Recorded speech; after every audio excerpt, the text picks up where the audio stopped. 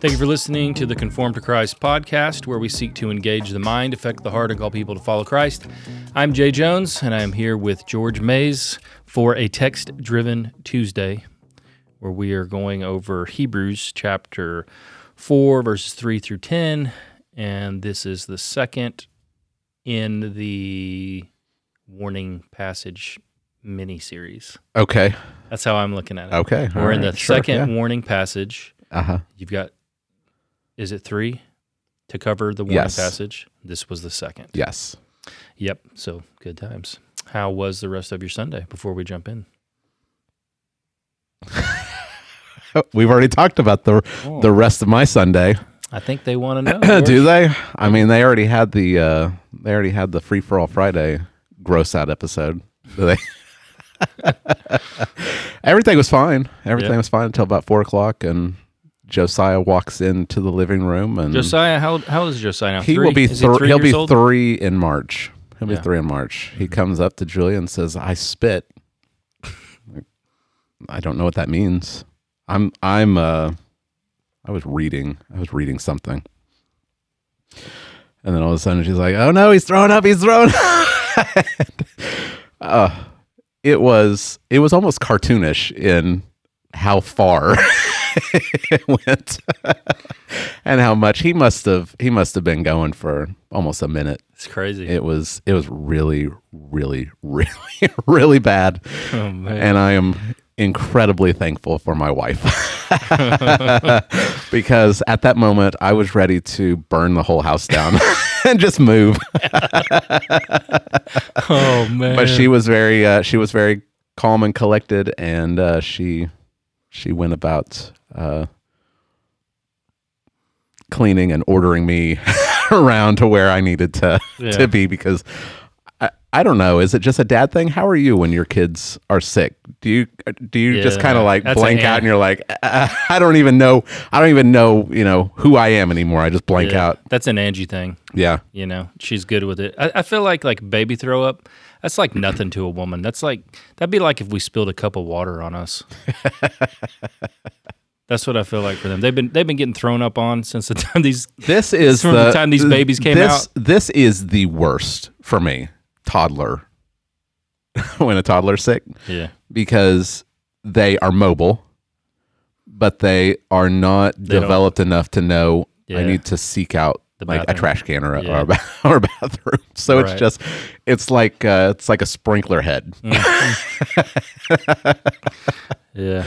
Oh man. So that took probably about an hour. Wow. That's your Sunday evening to clean up, and then he was sick. He was sick the rest of the night. He didn't have anything else to come up, but he was sick. So not a super relaxing after preaching a sermon on rest. I did not have a very restful afternoon. Was he in the nursery? He was. Oh man. He was in Sunday school. Okay. He was in Sunday school. So the rest of us... It's just going around. I mean, he could have gotten it from someone here, like on Wednesday. I don't know. Evangeline may be next. Yeah, I don't know.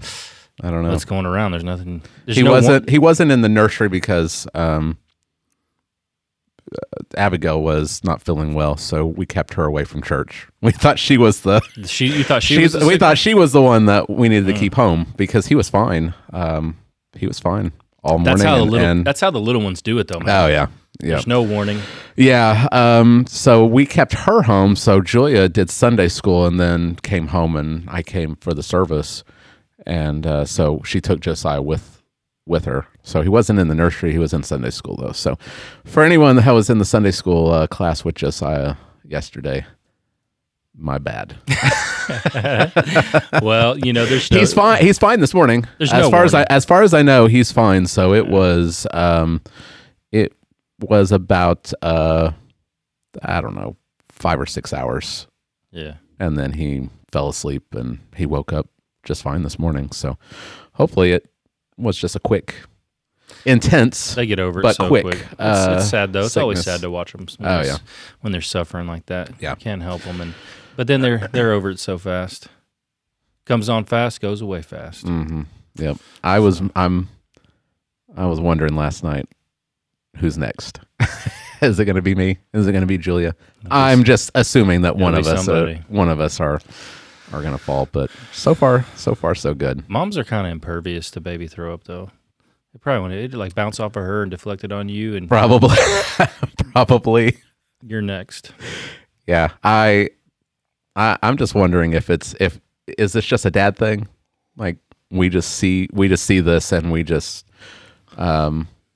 shut down. Like I'm non-functioning. I need to be told where to go and what to do because I just don't know. How was your Sunday afternoon and evening, Jay? I saw a picture of you on Facebook. It was so delightful. Sunday afternoon.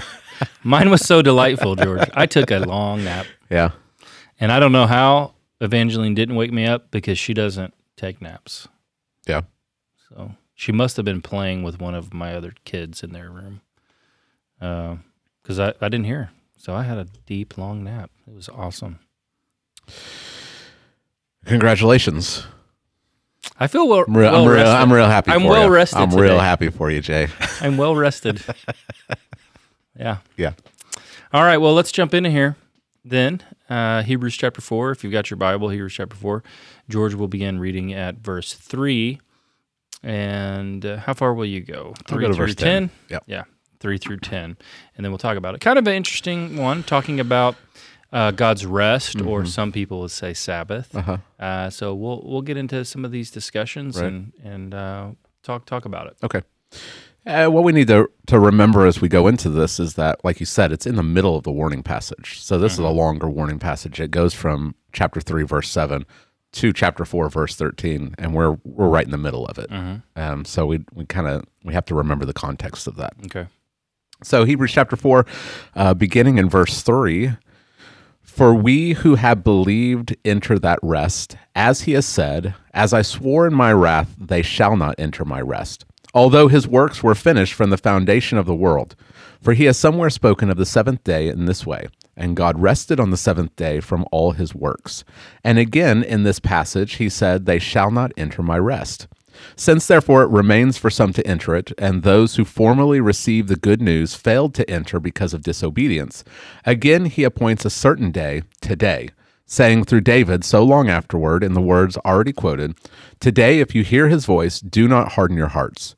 For if Joshua had given them rest, God would not have spoken of another day later on. So then, there remains a Sabbath rest for the people of God. For whoever has entered God's rest has also rested from his works as God did from his." All right, very good. Thank you.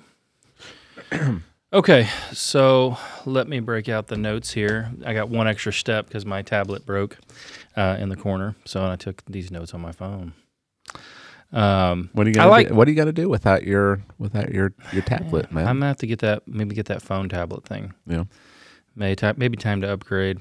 I thought about trying to tough it out with these cracks in the screen, but I use a tablet like a lot. Yeah. I take notes on a tablet like every day. I read from it, and I preach off of it. My notes are on it, so I don't know if I can stare through those cracks. I never have to worry about that, Jay. Yeah, I know.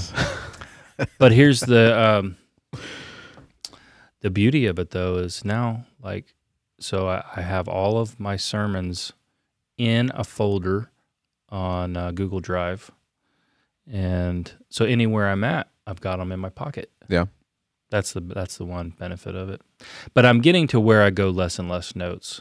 So I suppose if I'm at this another 20 years, I'll be at no notes. That's the goal, right? That's the goal. That's where I'd like to be. Yeah. So we'll see. But I took notes on my phone for you. And I liked how you started this. You started this with a puzzle illustration. And you kind of brought up, people like puzzles. But imagine if you didn't have the picture of the puzzle box, and you just had a bunch of pieces, and you're trying to figure out how to put them together, but you have no idea what the actual whole picture is that you're supposed to be putting together. Right. And you kind of said that's how a lot of people read their Bibles, and I liked that because that introduced. That's how I used to read my Bible. I don't know about you, but that's that's kind of how I was taught growing up in a Southern Baptist church. Right. In Sunday school, you just get the stories. You just get random stories, and there's no cohesion to it. And that's I think a lot of people, they grow up in church hearing all these stories, and so they're familiar with these stories. They're familiar with Abraham sacrificing Isaac. They're familiar with David and Goliath, or Daniel in the lion's den, and they know the stories. But if you were to ask them, okay, why is that there? What is it teaching us? They'll probably give you some moral lesson, Right. instead of seeing how they all tie together and tell one story. Yeah, you're right. So when I was approaching this text, I stopped and I was like, I don't know if everyone's going to be able to follow what's going on here, because I don't know if they've ever really thought about how this theme all fits together. How this is not just popping out of the first century, Right. and the author of Hebrews is just coming up with this new idea. This idea has been traced from the very beginning of the Bible. And so I thought, I really, because he's just assuming that his audience knows the big idea. But I couldn't do that. And so I had to trace it. I had to where he condenses it, I had to expand it and start showing those pieces and how they fit together. Right. Yeah. So one of my goals for the sermon was not just, here's Hebrews 4:3-10. I want you to understand it, but I want you to understand your whole Bible better. Right. And so hopefully people came away at least saying, I see how it fits. Yeah, you really need to understand how it fits in order to get at this meaning of it, of this passage. Right. So you introduced the idea of biblical theology, which is that we've talked about it on here before. Yep. Tracing a theme. You would trace the theme of the seed, the promised seed, Tabernacle, sacrifice, king. You right. can do this a number of ways. Trace it all the way through. Right. And then you get a really good idea, like God's communicated in a whole variety of ways to help us to understand. And we can do this because we have the New Testament. So the New Testament is the apostolic witness to how all the pieces fit together. Jesus on the road to Emmaus in Luke 24, he tells his disciples, he starts with Moses and all the prophets, and he shows how all the scriptures are pointing to him, how they all are talking about him. And so they teach that. They teach that way, and they explain it to the believers. And so it's like they have the picture. And so we can now go back and we can start seeing it. Oh yeah, here is how it's fitting together. So the way that revelation comes to God's people is progressively. So Moses he's given the pieces and the story is there, but they only have some of the pieces. And so as they go along, Joshua and Judges and Samuel and Kings, you're getting more and more of the pieces, more of the story, until you come to, here's Jesus, and this is what all the pieces are fitting together to reveal. So we read the Bible as Christians. I'm always encouraging people, when you read your Old Testament, don't read it like unbelieving Jews. Read it like a Christian, because you live in the New Testament era. And so you've got all of the pieces. So don't say, well, I can't get at the meaning if I bring in the New Testament. No, that's the way that you're supposed to read it. That's how Jesus and the apostles want you to read the Old Testament. They don't want you to act like you don't know the end of the story. Right. They expect you to take the end and then say, oh, this is what it really means. Jesus brings, he pronounces blessings on the scribe who brings out of his storehouse the new with the old. So he blesses those who are understanding that all of the old is pointing towards the new, and so now that we have the new, we can go back and we can really get the fullness of what's going on in the old. Yeah, good. Okay, so that was what first you gave a general overview, biblical theology of God's rest, which we'll do here in just a second. And then there were 4 questions coming, like with that information in mind, when you come to the text, 4 questions to present and then answer. So we'll follow what you did and we'll move through. So let's quickly give a theology of God's rest, because I think maybe we'll have room to have other discussions and stuff coming off of this, but do the same thing you did, just a quick, brief theology of God's rest, which begins in the beginning of the Bible, right? Yep. Genesis. I was really kind of anxious about doing this part of the sermon, because anybody that has taken any Sunday school classes with me doing biblical theology know that I can just start talking, and I was afraid it was going to turn into a long biblical theology instead of a brief one. But yeah, the author here in chapter 4, he references Genesis chapter 2. So we've got to go back to Genesis chapter 2, and we got to see the first instance of rest, right? So God, he finished his work, and he rested on the 7th day from all of his works. All right, so we've got chapter 1 of Genesis telling us of God's creation, 6-day creation. Chapter 2, verses 1 through 3, God rests from all of his works, and he blesses the 7th day and makes it holy, because on that day he rests from his works. This is Hebrews chapter 4, verse 4 references that. Right. What's interesting is when you look at that, throughout chapter 1, as God is creating on the 6 days, there is a common refrain. There's evening and there's morning the first day, evening and morning the second day, and so on. But when you come to the 7th day, there is no evening and morning. So what is implied, and what I think the author of Hebrews is picking up on, is that this is supposed to be an unending day. Now, that doesn't mean that there's not literally evening and morning. It means that theologically, God has entered into his rest, and now mankind is invited to enter that rest with him. Right? That's what the author of Hebrews is doing. He's picking up on that idea, and he's saying, God has looked at his creation. He has pronounced it as very good. He is satisfied with it, and now he's inviting humanity to be satisfied in him. That would have been the perfect end, right? But of course, in Genesis chapter 3, Adam and Eve, they rebel against God, and so instead of experiencing his rest, instead they're thrust out of the garden, and they have to endure pain and hardship and toil. And so they will eat by the sweat of their brow. So that's not rest. It's toil. But in the midst of God cursing them and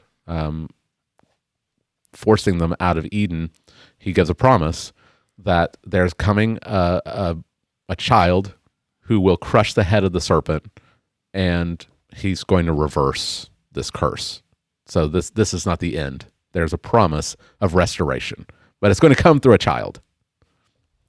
When you get to chapter 5, you see that God's people are anticipating and they're looking forward to this child. So Lamech in Genesis chapter 5, he names his son Noah because he says, this one will give us rest.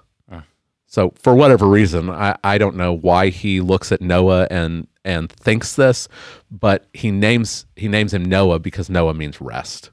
So he's looking for this. He's looking for the seed of the woman, right, who will bring rest. Now, of course, Noah does not bring rest. Yeah, he was only off by like 180 degrees. Right. Yeah, instead of bringing rest, I mean, there is rest for the land right, as the wicked are destroyed in the flood. So there is a kind of rest. But Noah comes out of the ark, and he brings his sin with him. And so Genesis chapter 9 is Noah getting drunk on fruit and revealing his nakedness. Mm-hmm. It's just replaying Genesis 3 over again. So there's no rest. And you go through Genesis 10 and 11 and Tower of Babel, and there's no rest. People are cursed to wonder around the world. They're not at rest. But God gives promises to Abraham, Isaac, and Jacob that an offspring is going to come, and there's going to be the promise of land and blessings to the nations. And in other words, there's going to be rest. This is ultimately going to lead to the promised child of Genesis 3:15. But again, it comes through the offspring, right? And then we fast forward because we're doing a brief biblical theology, right? And we come to the Exodus. God brings his people out of slavery in Egypt, and in Exodus 33:14, God tells Moses, "My presence will go with you, and I will give you rest." So this is the promise that he's going to bring them into the land of Canaan, and this is where his rest is going to be. This is where they're going to experience the presence of God. They're going to be in fellowship with him, and they're going to be living under God's law, and it's supposed to be a land of righteousness, right? But we saw last week that when Israel came to the border of the land of Canaan, they refused to enter God's rest. They saw the giants and they said, we're not gonna do it. And so God curses them, and instead of giving them rest, they die in the wilderness. What does that sound like? It sounds like Eden all over again, right? Except they didn't actually they didn't come into the garden paradise. They saw the garden paradise and said, no thanks. And so they die in the wilderness, and they're outside of God's rest. But that's not the end. God promises that their children will enter into the promised land. So Deuteronomy 12, Deuteronomy 25, again and again, God is promising, I'll bring you into rest when you come into the land, and I give you rest. So the promise is reiterated over and over and over again, and rest is tied in with the land. So we have to get that these two ideas, they go together. So rest is the Garden of Eden. Rest is the promised land. And Exodus 31, God gives to Israel his Sabbath, the weekly Sabbath, which is a reminder of Genesis 2 and God's rest. So every week they're reminded of this rest, and so they're supposed to rest from their labors as they're looking back to that rest. Joshua chapter 1, verse 13, Moses is dead. The 40 years are over. Joshua is about to lead them into the promised land, and he says, remember the word that Moses, the servant of the Lord, commanded you, saying, the Lord your God is providing you a place of rest and will give you this land. So the promises over and over and over again. What's interesting is Joshua chapter 21, verses 43 through 45. It says, thus the Lord gave to Israel all the land that he swore to give to their fathers, and they took possession of it, and they settled there. And the Lord gave them rest on every side, just as he had sworn to their fathers. Not one of all their enemies had withstood them, for the Lord had given all their enemies into their hands. Not one word of all the good promises that the Lord had made to the house of Israel had failed. All came to pass. I was going to ask you about that because there are some people who would say today that Israel never occupied all the land God gave to them. Right. I haven't read a lot into dispensational stuff. Where does this idea come from? Because that seems pretty clear to me. Right. I think there's a tension. Through Joshua and Judges. So in Judges, the people of the land, they failed to give them, or to defeat all the enemies. Right. They start to compromise. They start to. Even Dan is pushed back. They're supposed to go in, and they're pushed back, and they kind of just dwell with the people of Canaan. So there's a tension. On one hand, Joshua brings them into this rest, and if they would have been obedient, they would have. So again, it's because of their sin that they failed to enter into God's full rest.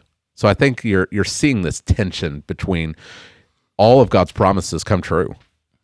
Not only in Joshua, but in Kings, Solomon says the same thing, that all of God's promises to Israel have come true, that they're in the land, that their enemies have not withstood them, that they experience the blessings of covenant faithfulness. The problem is they don't remain in covenant faithfulness. At the end of Joshua, Joshua is reminding them of their covenant obligations, and they say, "Oh, we'll obey." And Joshua says, "No, you won't. You can't, because God is holy, and you guys are not going to be faithful." And they're like, "Oh, yeah, we will." And he sets up an altar and a monument and says, "This rock, this stone, is going to be witness against you that you have said you'll follow God." And then you turn the page, and Judges tells of all the ways in which Israel fell. Right. And so I think that's what's going on. I think you have to live with this tension, because you remember the story is still going. Like, Joshua is not the seed of the woman, right? So the rest is always tied with the Messiah. And the text tells you in Hebrews that they failed to enter. Joshua didn't. Joshua didn't bring them rest. Yeah. He brought them into the land, and they experienced a type of rest, but they didn't experience the rest to which God has really promised. It's not just a little piece of land on the Mediterranean coast. It never was. That's just a picture of something else that God is going to bring in. But it's always tied to the Messiah, always. I think the failure with dispensationalism is, at least some of them, they rip the promises that are given to Israel out of the context of the Messiah is going to bring this. And so they want Israel to be in the promised land, regardless of whether they believe in the Messiah or not. So they look at 1948 and Israel being reconstituted as a nation, and they say, well, that's all part of God's plan. Yeah.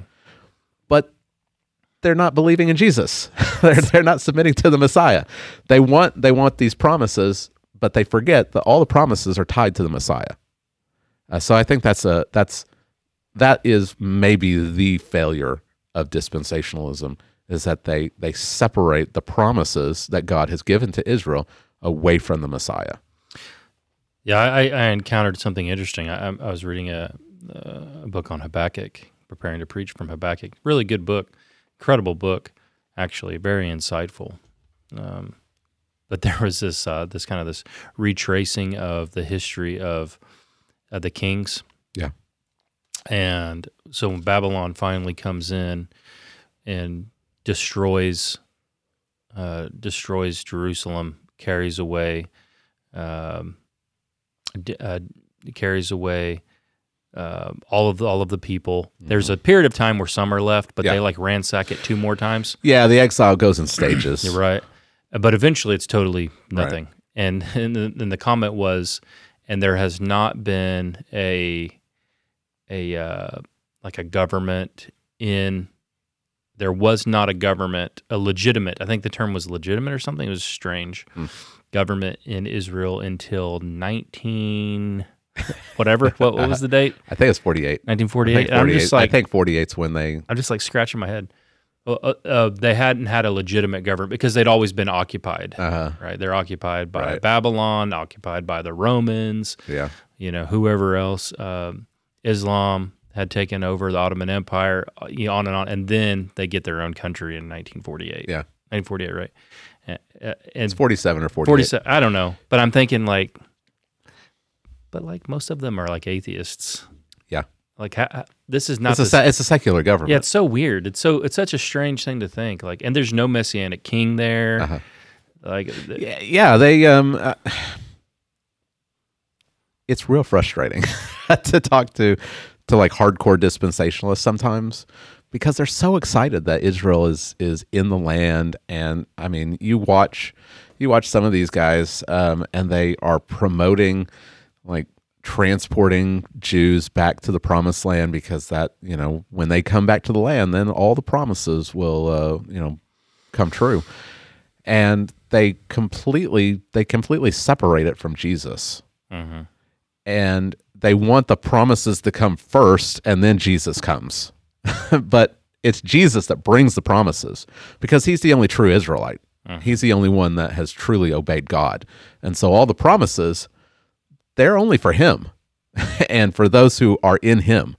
It's not for those who are outside of him. Mm-hmm. And so you've got Joshua 21 and they have rest. But for those, there's still the believing Jews and the unbelieving Jews. And for the unbelieving Jews, even if they're in the promised land, they do not have God's rest. Right. Now, you brought up a passage that I thought was very, very good. Something Jesus said that I think helps to inform how to go forward interpreting the passage. Mm-hmm. Yeah. So 2 Samuel 7, God promises David that there's going to be rest. But again, it's tied to a child, right? It's tied to a son. The son is going to bring rest. Solomon sees himself at least as a foreshadowing of that rest in 1 Kings. So when we get to Matthew chapter 11, what Jesus says ought to ring with all of this Old Testament information. Like, this is what Israel's been looking for. They've been looking for rest. And so Jesus shows up. Interestingly enough, the people of Israel are in the land, right? But what he says seems to indicate that apart from him, they don't have it rest. Doesn't matter if you're in the land, you're not going to have rest, right? So he says, come to me, all who labor and are heavy laden, and I will give you rest. What's the verse? Matthew 11, verse 28, 29, and 30. So come to me, and I will give you rest, right? That's a massive statement. I think we look at it and we're like, this is really good and really powerful, but we fail to understand like the magnitude of what he's saying. He's bringing in this idea that has been throughout from Genesis chapter 2 all the way through the Old Testament, and he's saying, come to me and I will give you rest. Not live in the land, not Abraham or Moses or Joshua. It's me. Come to me and I will give you rest. This is a Davidic king statement. Yeah. He's saying, I'm the king, because that's where rest was promised. It was promised to the king. He says, take my yoke upon you and learn from me, for I'm gentle and lowly in heart, and you will find rest for your souls. That's a massive promise. Yeah. He's claiming that it's in him. If you come to him, then you will experience the rest that has been promised throughout the entire scriptures. And then when you get to Revelation chapter 14, there is this great distinction between those who are worshiping the beast and who experience torment. And John says in Revelation 14, he says, they have no rest. But then in verse 13 of chapter 14, it says, write this, blessed are the dead who die in the Lord from now on. Blessed indeed, says the Spirit, that they may have rest from their labors. So everyone's going to experience either eternal unrest or eternal rest, this blessed rest. And that's, Revelation 14 it's the culmination of this whole story. And then we see the saints. The saints have rest in Revelation 21 and 22 in the presence of God in a new heavens and new earth. All right, so this brings up a number of questions. Before we get to the 4 questions that the passage brings up on how to end, that we have that are very helpful, one I would bring up would be, what is the implications of this for Sabbath keeping today? Sabbatarianism. I was thinking you'd hold on to that until we got to verse 9. Well, yeah. It's there. Yeah. Like that question is definitely there. Do you want to do that? Do you want me to hold off until then? Let's hold off, because I think I know what's going on, but again, there's a lot of controversy. There's a lot of questions, and people come to different positions. Okay, well, we'll just hold off, because my first question that I kind of had, I think we can put in kind of application for your first question. Okay. Hold on to that, because he uses the word Sabbath right in verse 9. And so we have to understand what's going on. I didn't touch on it very much because that wasn't I don't think he's talking about a day. So I read some of these Reformed commentaries, and they seem to get to verse 9 and they... Well, hang on. Okay, we'll talk. You told me to hang on. Well, you asked the question. Now you're getting excited. I just started thinking about it. Now you're going... All right, okay. So 4 questions. There are 4 questions that the text, we come to the text with. Right. And we're going to raise an answer. Number 1, what kind of rest? Okay? Yeah. What kind of rest is being talked about here in Hebrews. When Jesus says that, I mean, I think that would be a question that comes to my mind when he says he'll give you rest. Right. I think they're the same rest. Yeah. But what kind of rest are we talking about here? Yeah, when people hear this word rest, I think that they have this idea of kicking back and just watching the game. Like I think that's what people think of, is they think of no work. you don't have to do anything, just a lazy afternoon. That's our idea of rest, and that's a really, really poor view of rest. That's not what's going on. When he talks about rest, he goes back to Genesis chapter 2. And he talks about God entering his rest. What kind of rest is that? Well, it's not God getting tired, because God doesn't get tired. It's a rest from he's done. Like he doesn't have any more work.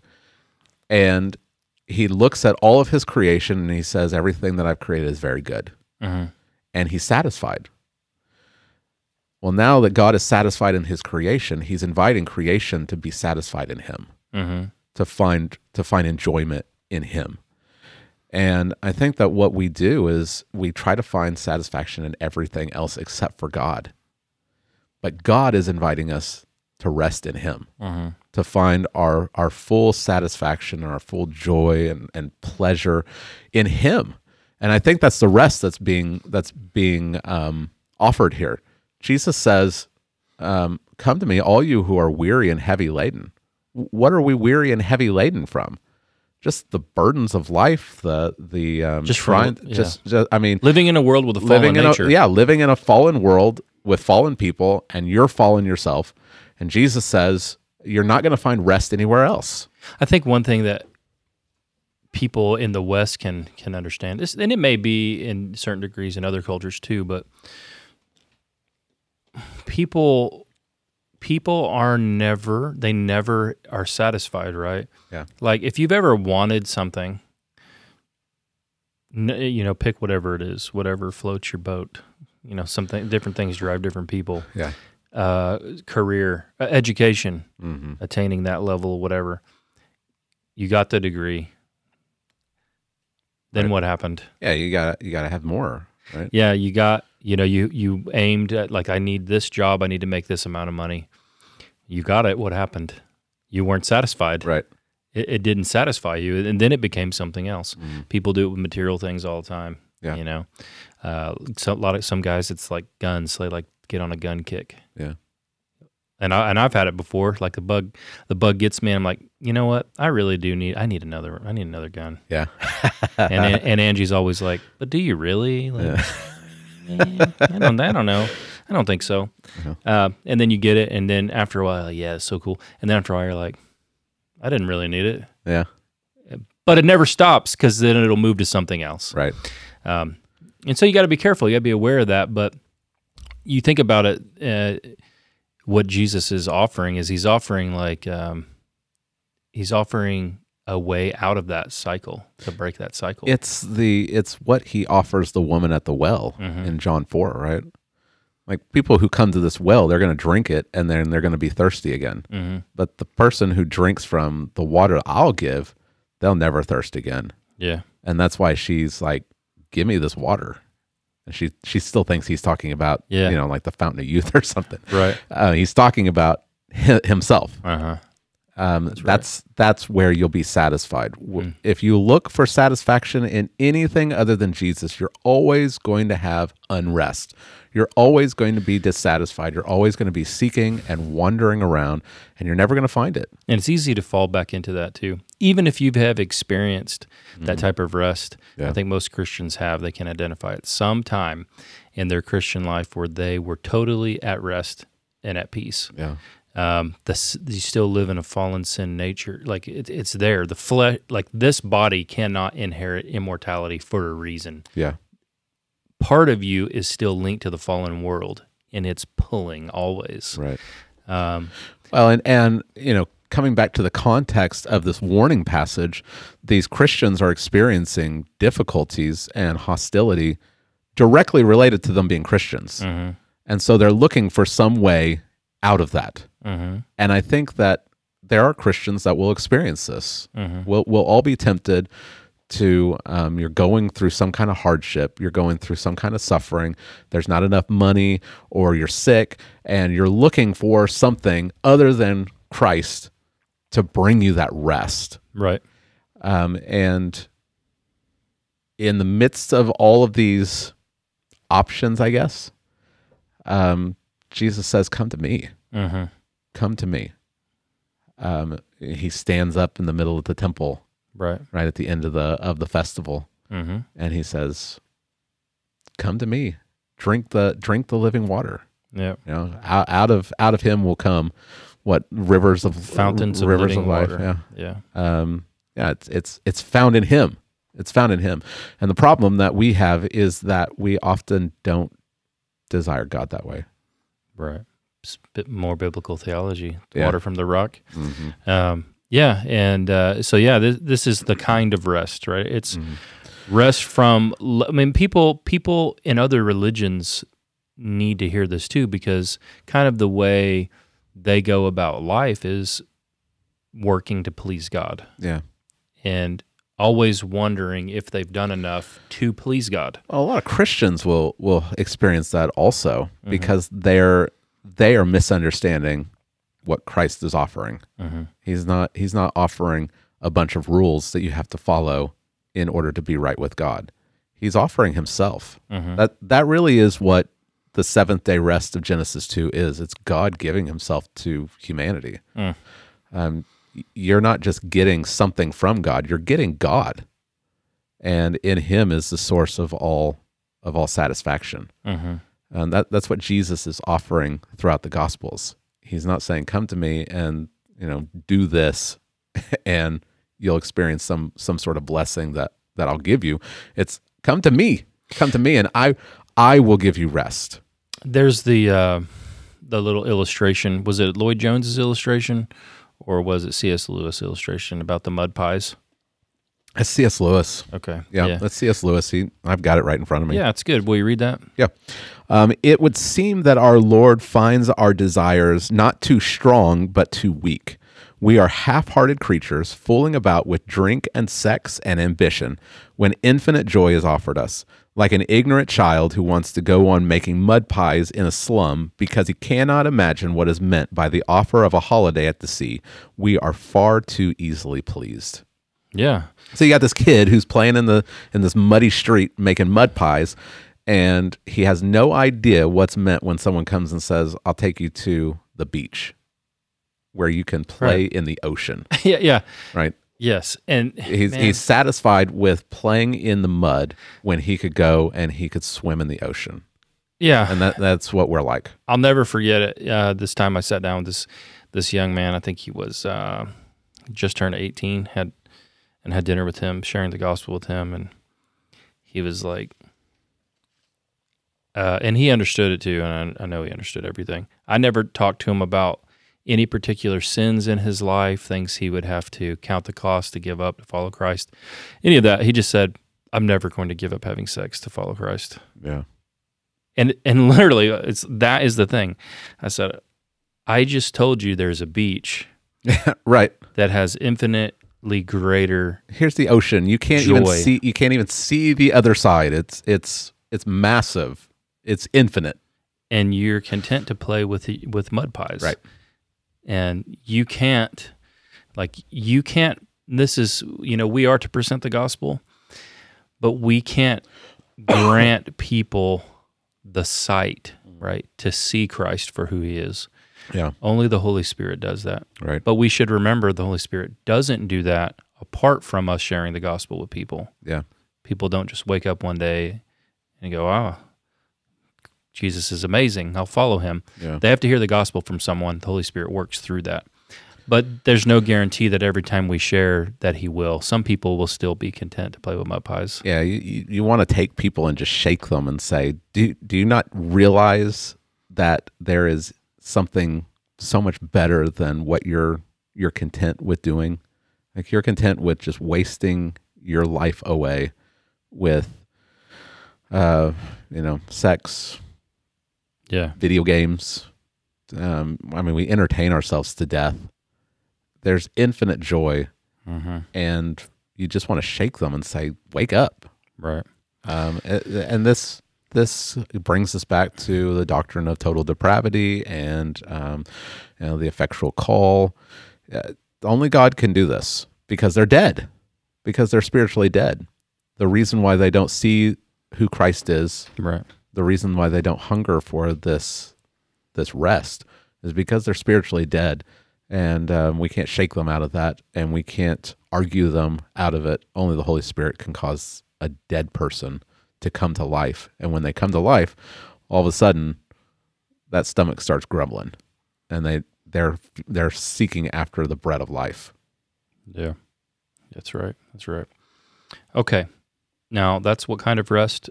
Now, the next question is, who's able to enter into that rest? This is pretty straightforward, I think. Very straightforward. He says it in verse 3, we who have believed enter that rest. Okay. Again, we're talking about the Israelites. He's continuously drawing on this story of Israel in the wilderness. They've all heard the promises. God has given these promises. I'm going to bring you into rest. I'm going to bring you into this land flowing with milk and honey. I'm going to go in front of you, and I'm going to drive out the Canaanites. Moses sends the 12 spies into the land. They all see the giants. They come back to report to Israel, and only Joshua and Caleb believe. Mm-hmm. They've all seen it. They've all heard the same promises, but only those who believe enter into the rest. The 10 spies that don't believe, they're killed on the spot. Right. Joshua and Caleb, they believe. The Israelites, the adult Israelites, they don't believe, and so they fail to enter into God's rest. It's only those who believe that enter into God's rest. Mm-hmm. Those who rebel, they perish in the wilderness. And what's interesting is that he ties it. So in chapter 3, verse 18, he says, or in verse 19, he says they were unable to enter because of unbelief. In chapter 4, verse 6, he says that they failed to enter because of disobedience. And so this idea of belief and obedience are tied together.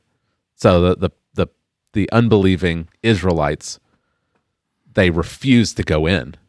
Why did they refuse to go in? Because they didn't believe. Right. Joshua and Caleb, they believed, and what did their belief lead them to do? Let's go kill some giants, right?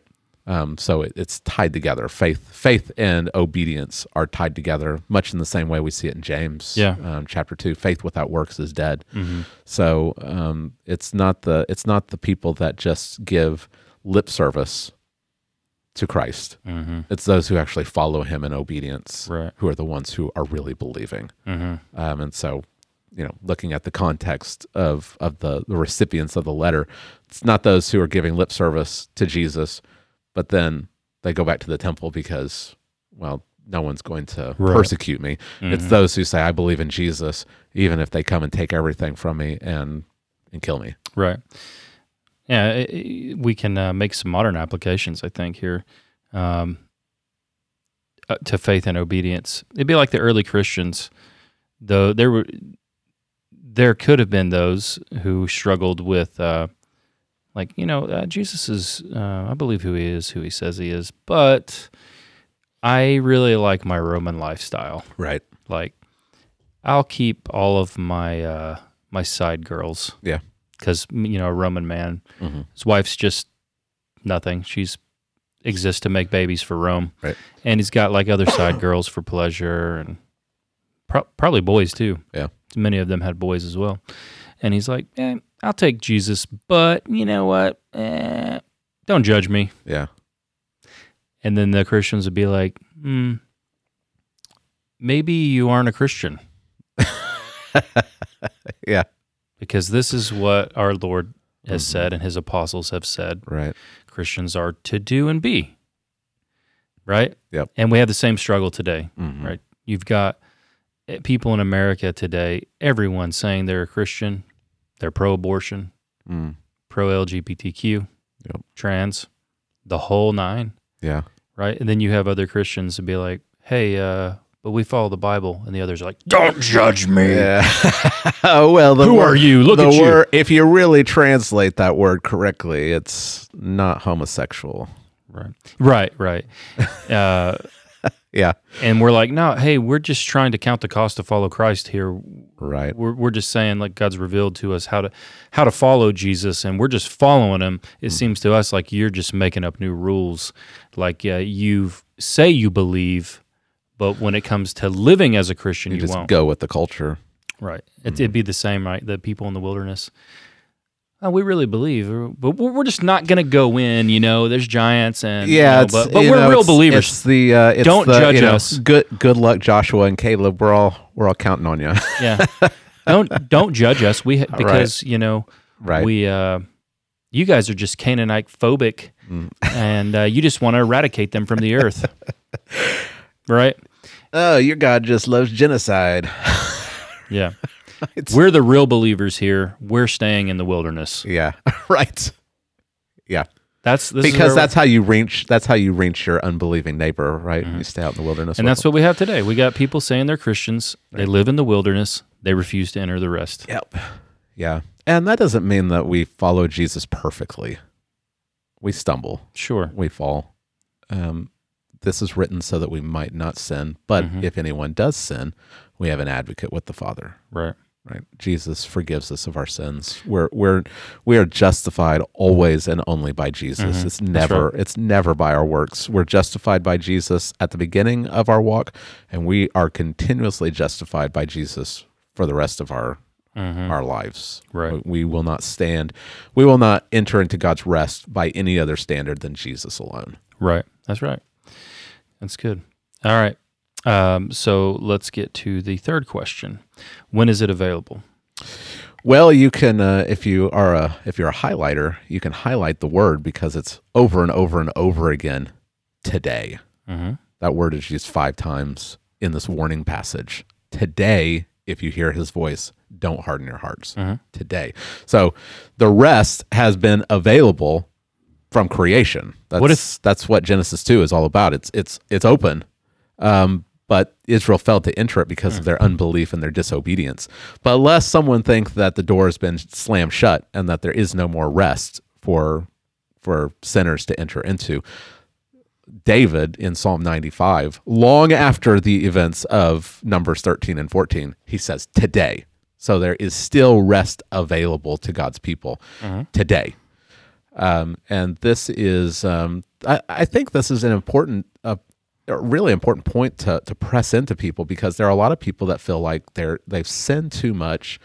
They're just too far gone. I've counseled someone who has thought that they've committed the unpardonable sin, and just trying to get this person to believe that today, if you hear God's voice, follow Christ. Repent of your sins and follow Christ. You're not too far gone. But at the same time, on the other hand, today is emphasized so that you don't, in your arrogance, think, well, I've got tomorrow. Right. He doesn't say tomorrow. Right. He says today. Because if today you harden your heart, well, tomorrow your heart's going to be probably even harder. Right. So today, the rest that God is offering is for anybody that hears his voice today, to repent and turn and follow Jesus. As long as it's today. Okay. That's what we're supposed to do. Back in chapter 3, verse 13, exhort one another every day as long as it is called today. This is an ongoing process of we need to be exhorting each other today. Don't wait until tomorrow. Don't wait until next week. Every day we need to be encouraging one another so that we'll enter into God's rest. Good. All right. Last question then. How do we enter that rest? Through Christ. I think we made that. Christ, I think we made that one. It's clear. through Christ. I mean this. It's kind of tongue in cheek as I was leading people along in this point, because it's obviously Jesus. It can't be our works.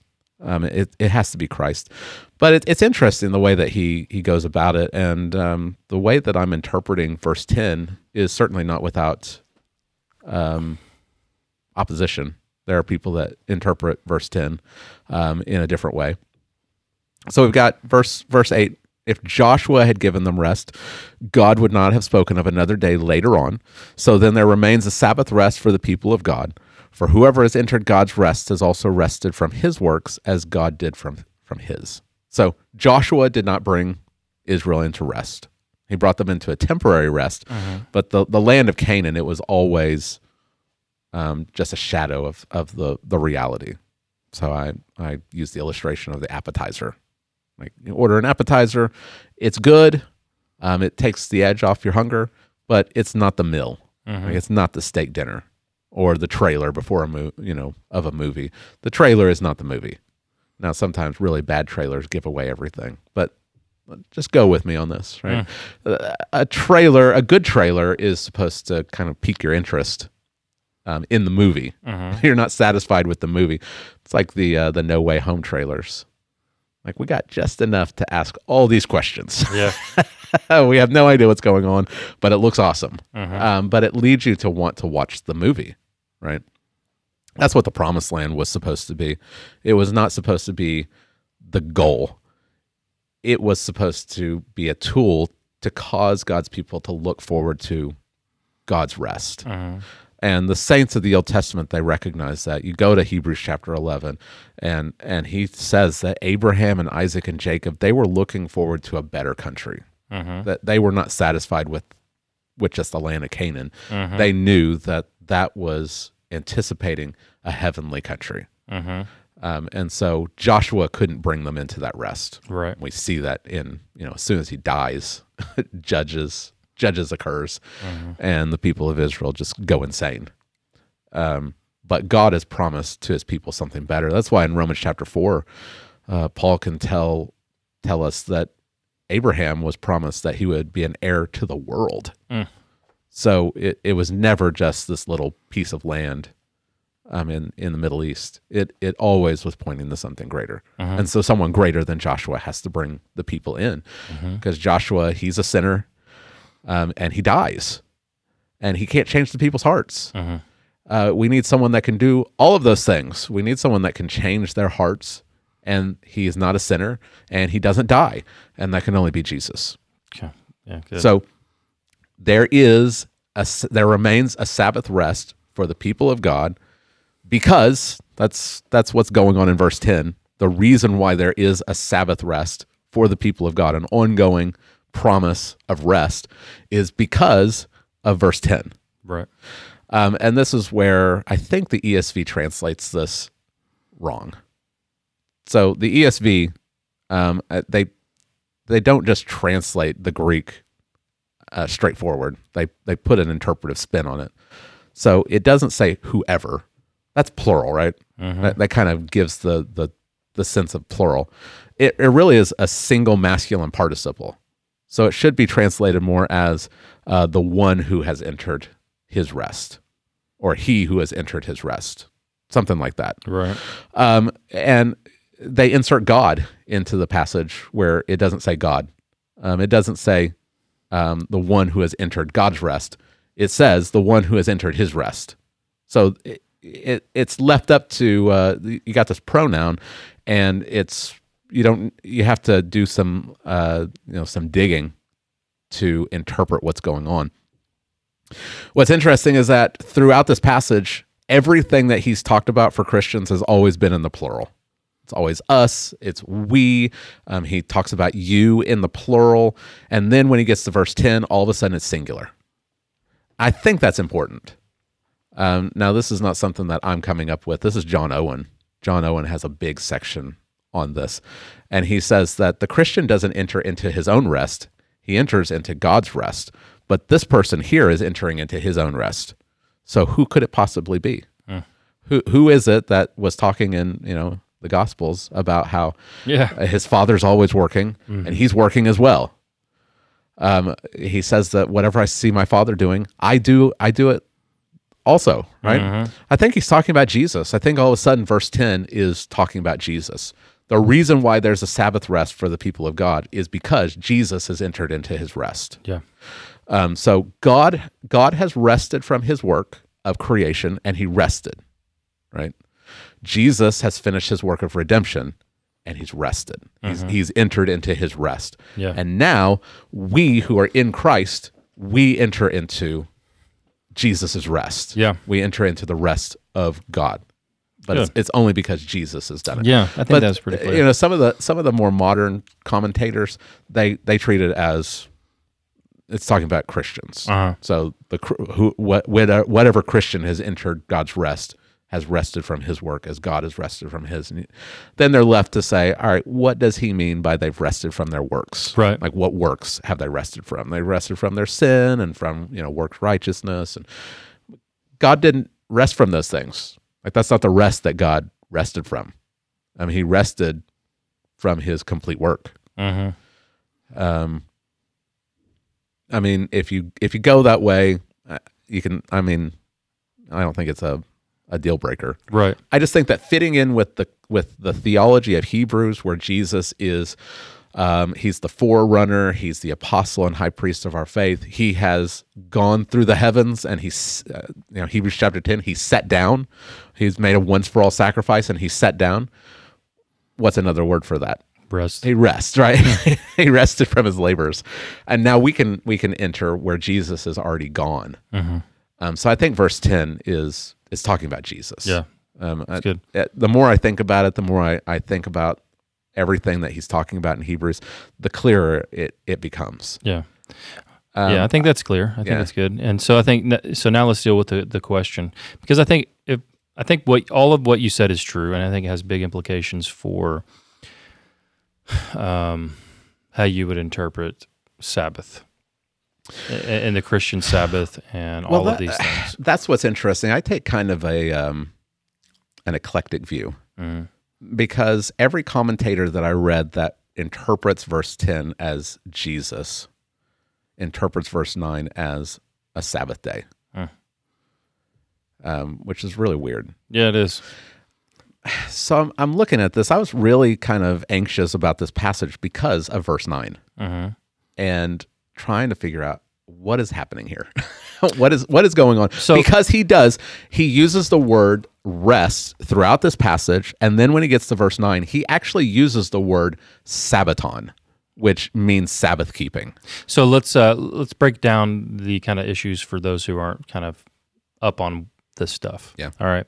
So there are some in the Christian world today, which I think it's.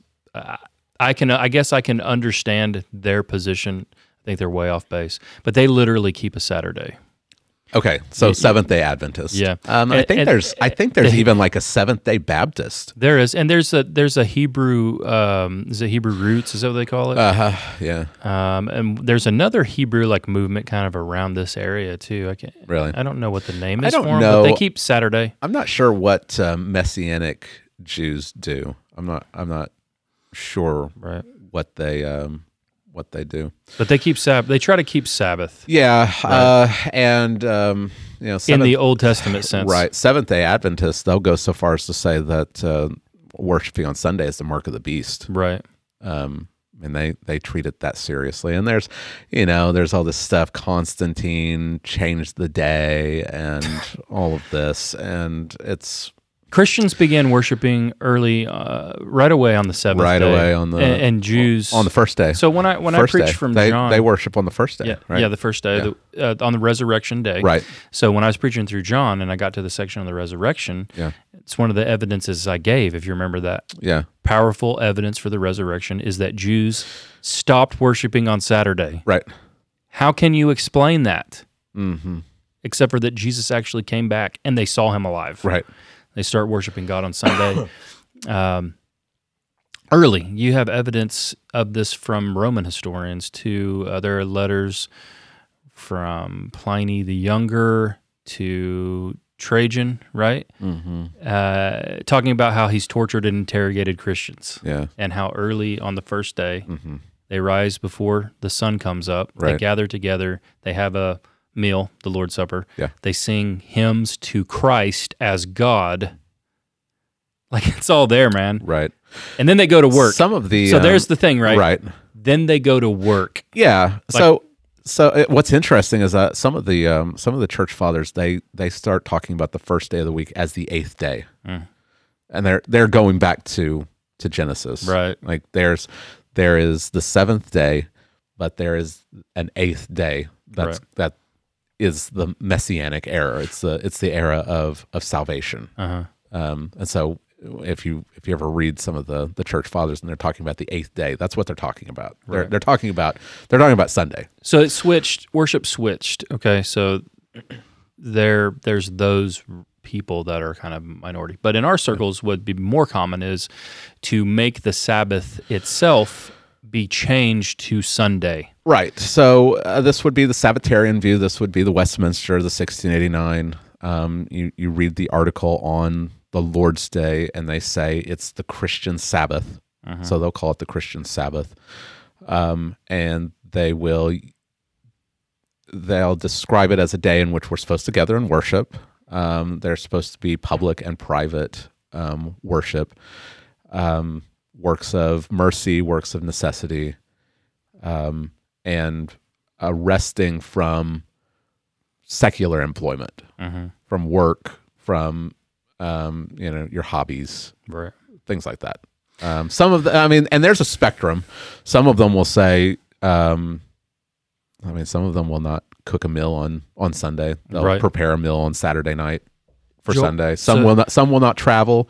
Joel Beakey would not travel, so he came. He's a great lecturer, Right. And they had to schedule his flight for like Monday, like red eye, after Sunday. So he would be a more strict Westminster. I listened to Vody, and Vody said that if he preaches on a Sunday and he has nothing the rest of the day, he's not going to be waiting around in a hotel room to get back to his family. He'll catch a flight on Sunday to go home. So, and he's a 1689 guy. So there's a spectrum on how people practice the Christian Sabbath. Right. Yeah, some won't eat out on Sunday. No shopping. Right. So that's the Sabbatarian Reform view. Yeah, that would be more Puritan view. Yeah. I struggle to see how Sunday becomes a Sabbath day. We set the day apart for worship to the Lord, like we worship on Sunday. I think that's the norm. I don't think it'd be a sin if certain circumstances arose and you needed to worship on Saturday, but I think the norm would be to set Sunday aside to remember the resurrection and to worship the Lord. And for me, that's keeping Christian Sabbath. So a lot of them will use verse 9 as evidence that there's still and this is a word, Sabbaton. It's not used anywhere else in the New Testament. Some people say that the author of Hebrews actually coined this word, that it's not found anywhere else. It's found in some, I can't remember where the other place is, but it's not found in like Christian writings before, it's not really any even Jewish writings, I don't think. Septuagint may have it. I cannot remember. But anyway, it's translated as Sabbath keeping. And so they look at it and they say, look, he said that there still remains a Sabbath keeping for the people of God. And they put that together with the first day worship. It's very obvious throughout the New Testament that the Christians are worshiping on the first day of the week. Paul says at the end of 1 Corinthians, on the first day of the week, when you gather, take a collection. John is worshiping on the Lord's Day, which would be the first day of the week. So they put those together and they say the Sabbath has been moved to the first day of the week. And here's one of the evidences: is there still a Sabbath? And it is as the Jewish seventh day Sabbath on Saturday was looking back to creation. The Christian Sabbath is looking forward in anticipation to creation, to the new creation. Yeah. And so we need to rest from our labors as we look forward. I'm not going to quibble over this stuff. I think Romans chapter 14 comes into play here. One person esteems one day as more important than the other. I think.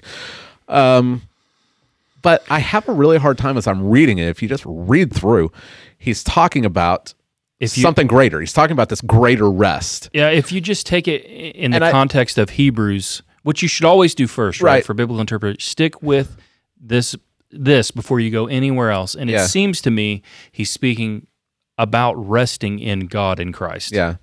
And I have a hard time with, you're talking about rest, and then in verse 9, all of a sudden he's talking about Sunday. Right. It just seems really awkward to me. And when I read the arguments, because I've been reading a lot of Sabbatarians on this, it just doesn't convince me. I know there's maybe people that are listening that are convinced that Sunday is the Christian Sabbath. I'm just not convinced. I'm with you. I think that we should worship on the Lord's Day, the first day of the week, because we are celebrating the resurrection. I think that what he's talking about here is the Jewish nation, and this is a really big subject. We have to talk about whether the Sabbath was a creation ordinance, the continuation of the Ten Commandments. Right. It's big. Sure. Yeah. But trying to keep it here within Hebrews, I think that what's going on is that the Jewish Sabbath was a reminder of God resting. Uh-huh. And not just as a day of rest, but as a remembrance that we too are invited to enter into God's rest. Uh-huh. Like he gives to Israel his Sabbath. He doesn't give it to the other nations. He explicitly says in Exodus, I've given to you my Sabbath, so that they are anticipating this greater rest. Uh-huh. But now that Christ has come, we don't need that Jewish Sabbath to remind us of that, because Christ has come. Yeah, we have the fulfillment of the shadows. Uh-huh. So Paul in Colossians chapter 2, he says, don't let anyone, I don't know if he says enslave, but he says, based on feast and new moons and Sabbaths. These are the shadow, but the reality or the I think it's even substance. I think it's substance. Yeah, is Christ. Mm-hmm. I didn't read this in the sermon because it would have just gotten us completely sidetracked. But I put this in my notes because I knew we were going to talk about this. Mm-hmm. I knew this was going to come up. So this is Calvin. Mm-hmm. So I like what Calvin said. So it's a little bit longer, but I think it's helpful because I hold to Calvin's view. Okay. And Calvin is not. He wouldn't be reformed enough. He wouldn't be able to hold to. He wouldn't be able to hold to the Westminster or the 1689 because of his view on the Sabbath. So here's what he says, and he's talking about this. This is from his Hebrews commentary. Okay. So this is not out of context. He's commenting on verse 9. He says, "But I doubt not, but that the apostle designedly alluded to the Sabbath in order to reclaim the Jews from its external observances. For in no other way could its abrogation be understood except by the knowledge of its spiritual design. He then treats of two things together, for by extolling the excellency of grace, he stimulates us to receive it by faith, and in the meantime he shows us in passing what is the true design of the Sabbath, lest the Jews should be foolishly attached to the outward rite. Of its abrogation, indeed, he does expressly speak. For this is not his subject, but by teaching them that the rite had a reference to something else, he gradually withdraws them from their superstitious notions. For he who understands that the main object of the precept was not external rest or earthly worship, immediately perceives by looking on Christ that the external rite was abolished by his coming. For when the body appears, the shadows immediately vanish away. Then our first business always is to teach that Christ is the end of the law." That's good. So I take Owen's view, even though Owen was a Sabbatarian. I take his view of verse 10, but I take Calvin's view of verse 9. Yeah. So I'm just kind of I think that is what makes sense. I don't think that all of a sudden he's talking about a day, though I do think that, like you said, I think that we should worship on the Lord's Day. But how do we do that? The most I would say is that we need to, unless providentially hindered, we need to worship together With on the Lord's Day. We need to worship together, and we need to remember the resurrection. And we are anticipating that future rest. We are coming together, and we're exhorting one another every day so that we'll enter into God's rest. But this idea that you can't go to work, you can't, go anywhere. Now, I think that we can talk practically. It's really hard for us to invite somebody to church who is working at a restaurant that we're eating at on Sunday. Mm-hmm. Like, practically, we need to think about some of these things. They can't come, and we're part of the problem. But I don't think that that's a hard and fast rule. I don't think we can lay down a law and say you absolutely cannot go out to eat on a Sunday. But I do think that we can think in practical terms. All right, I want this person to go to church instead of working. Well, the only way in which they're going to be able to go to church is if people stop going out to eat on Sunday. Mm-hmm. So we can think about those things and we can wrestle with those things, but I don't think that we need to feel like we're sinning against God, because we've talked about this before. The early Christians, they worked on the first day of the week. Like, that wasn't the weekend. You went to work on Sunday. Mm-hmm. There's a reason why they had to worship early or late. Right. I think there's a reason why in 1 Corinthians 11, the rich people are eating all the Lord's Supper and getting drunk on the wine before the poor people can come, because the poor people are working, and they have to wait until they are done with their work to go worship. Yeah. I think there's a reason why Eutychus falls asleep, and he falls out of the window. I think he's been working all day, and so he's listening to Paul late into the night. And he falls asleep and falls out the window, right? And he dies. So I think that we see that the early Christians, they did work, but they did also find time, even if it was, we've got Christians that don't work on Sundays and they still don't come. Yeah. You look through history and we should be ashamed of ourselves. The early Christians, they still worked on Sunday, but they got up early in the morning before the sun came up because they realized this is important. We need to be together to worship. And we've got people that don't work on Sundays.